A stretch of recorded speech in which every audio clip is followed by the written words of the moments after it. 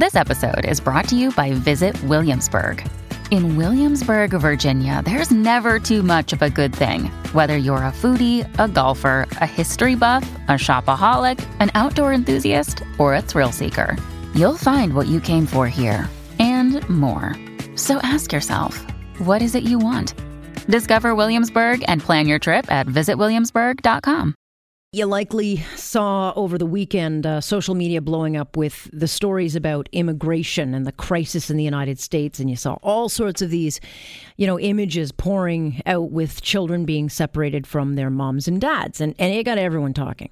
Laura Bush condemned it. Even the First Lady herself, Melania Trump, said, quote, "We need a country that follows all laws, but also a country that governs with a heart." Must be an interesting chat in the White House these days. But, 2,000 children have been separated from their parents between April and May and put into holding facilities. Not a great look. But there are other facts to this. I mean, no one has deported more people than former President Barack Obama. And you may recall that time during the Clinton administration. Remember that little Elliot Gonzalez? He was the boy in Florida ripped from his parents' home with a gun pointing at him live on TV. So you got to ask yourself, why are these parents taking such a chance if they know that this is the price that they will pay? Not to mention, how political is this other than 150%? Let's ask. Giddy Mammon is an immigration lawyer who deals with this all the time. You can catch him at migrationlaw.com. He joins me now with a bit of reality. Giddy, this is not new. It's been done by many governments before. I think what people haven't really seen is children being yanked away so publicly by their, from their parents. And that's why it's become so much more emotional. But how much of this is just politics? Well, I think a lot of it is politics. I can't quantify it, but I got to tell you, Canadians have to look at this from their own perspective and understand that in the last 30 years, I've spent my time in immigration law, and I have seen hundreds of situations where people were, for example, in Canada without status, and they even had Canadian-born children, and when they were detected by our immigration authorities, the immigration authorities had no difficulty whatsoever deporting them to their country of origin and separating them from their Canadian-born children. So, to now look at this thing and see it as somehow unusual and cruel, this is what we do on a regular basis, including today. That's what we do. We have no difficulty whatsoever sending out a message that our border will not be abused and our hospitality will not be abused as well.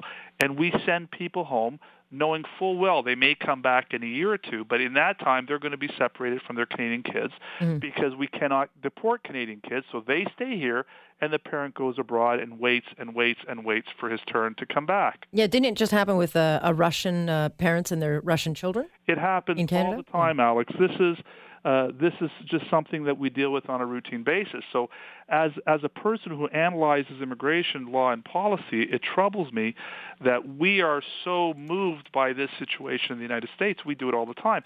And not only that, we also detain kids in Canada.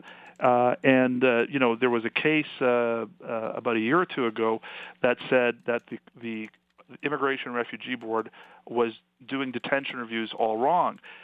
They said the courts ruled that the IRB had to now pay attention to the best interests of the children who might be directly affected by a detention order.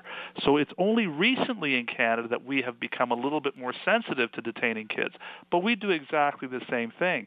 And we also do it at the port of entry where we suspect that children may be accompanied, either they're unaccompanied minors entering Canada, or they're accompanied by people who are not necessarily their parents or people who are known to them. So let me stop you there. Is the difference that we don't put the children into cages and don't allow those to be publicly seen the way we are in the United States? Okay, so as far as putting kids in cages, I can't speak to that. Right.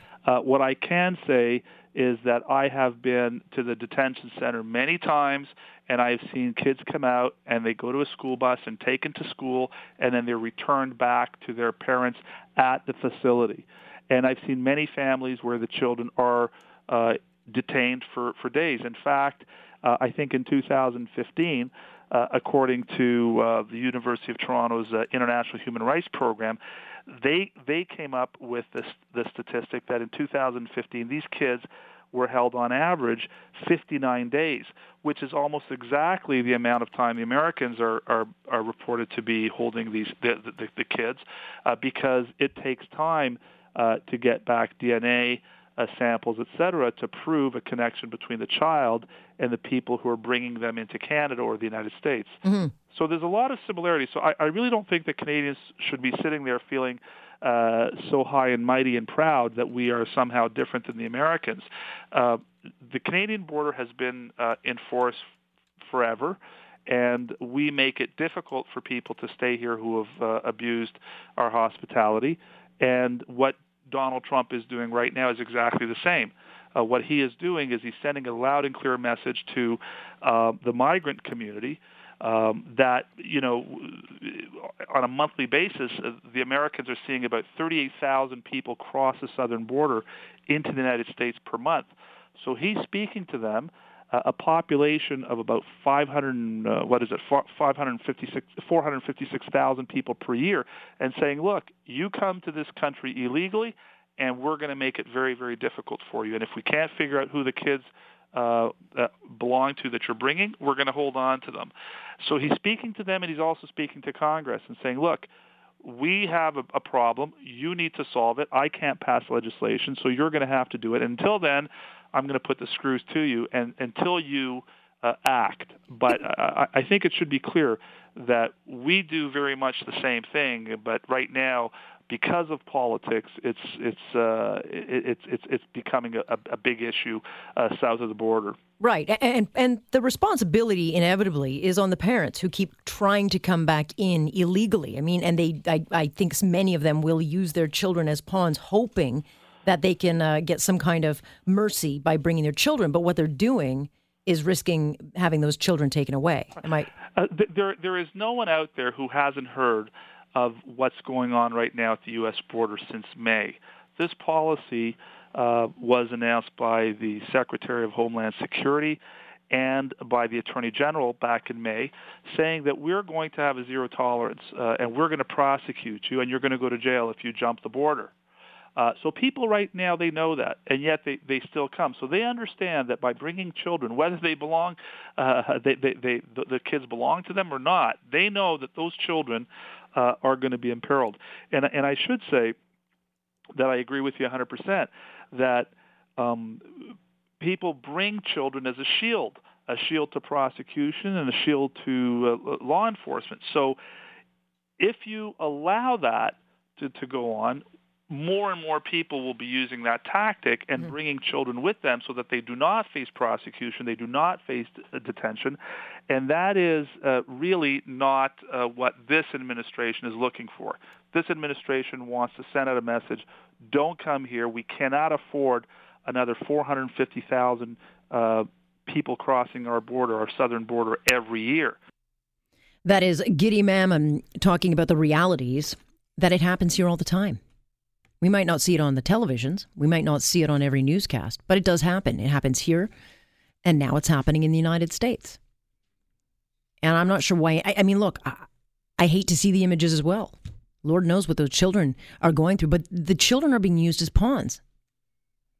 And the finger of blame, I think, goes to the parents who, yes, are leaving situations that are terrible, but they keep using their children as shields or as a gamble to see if they can get into the country. And who pays the price? The kids. Every time. This we will continue to cover because it's not going to be stopping, I don't think, anytime soon, albeit Mr. Trump may just get that wall. And I suspect you're going to see some changes in immigration law.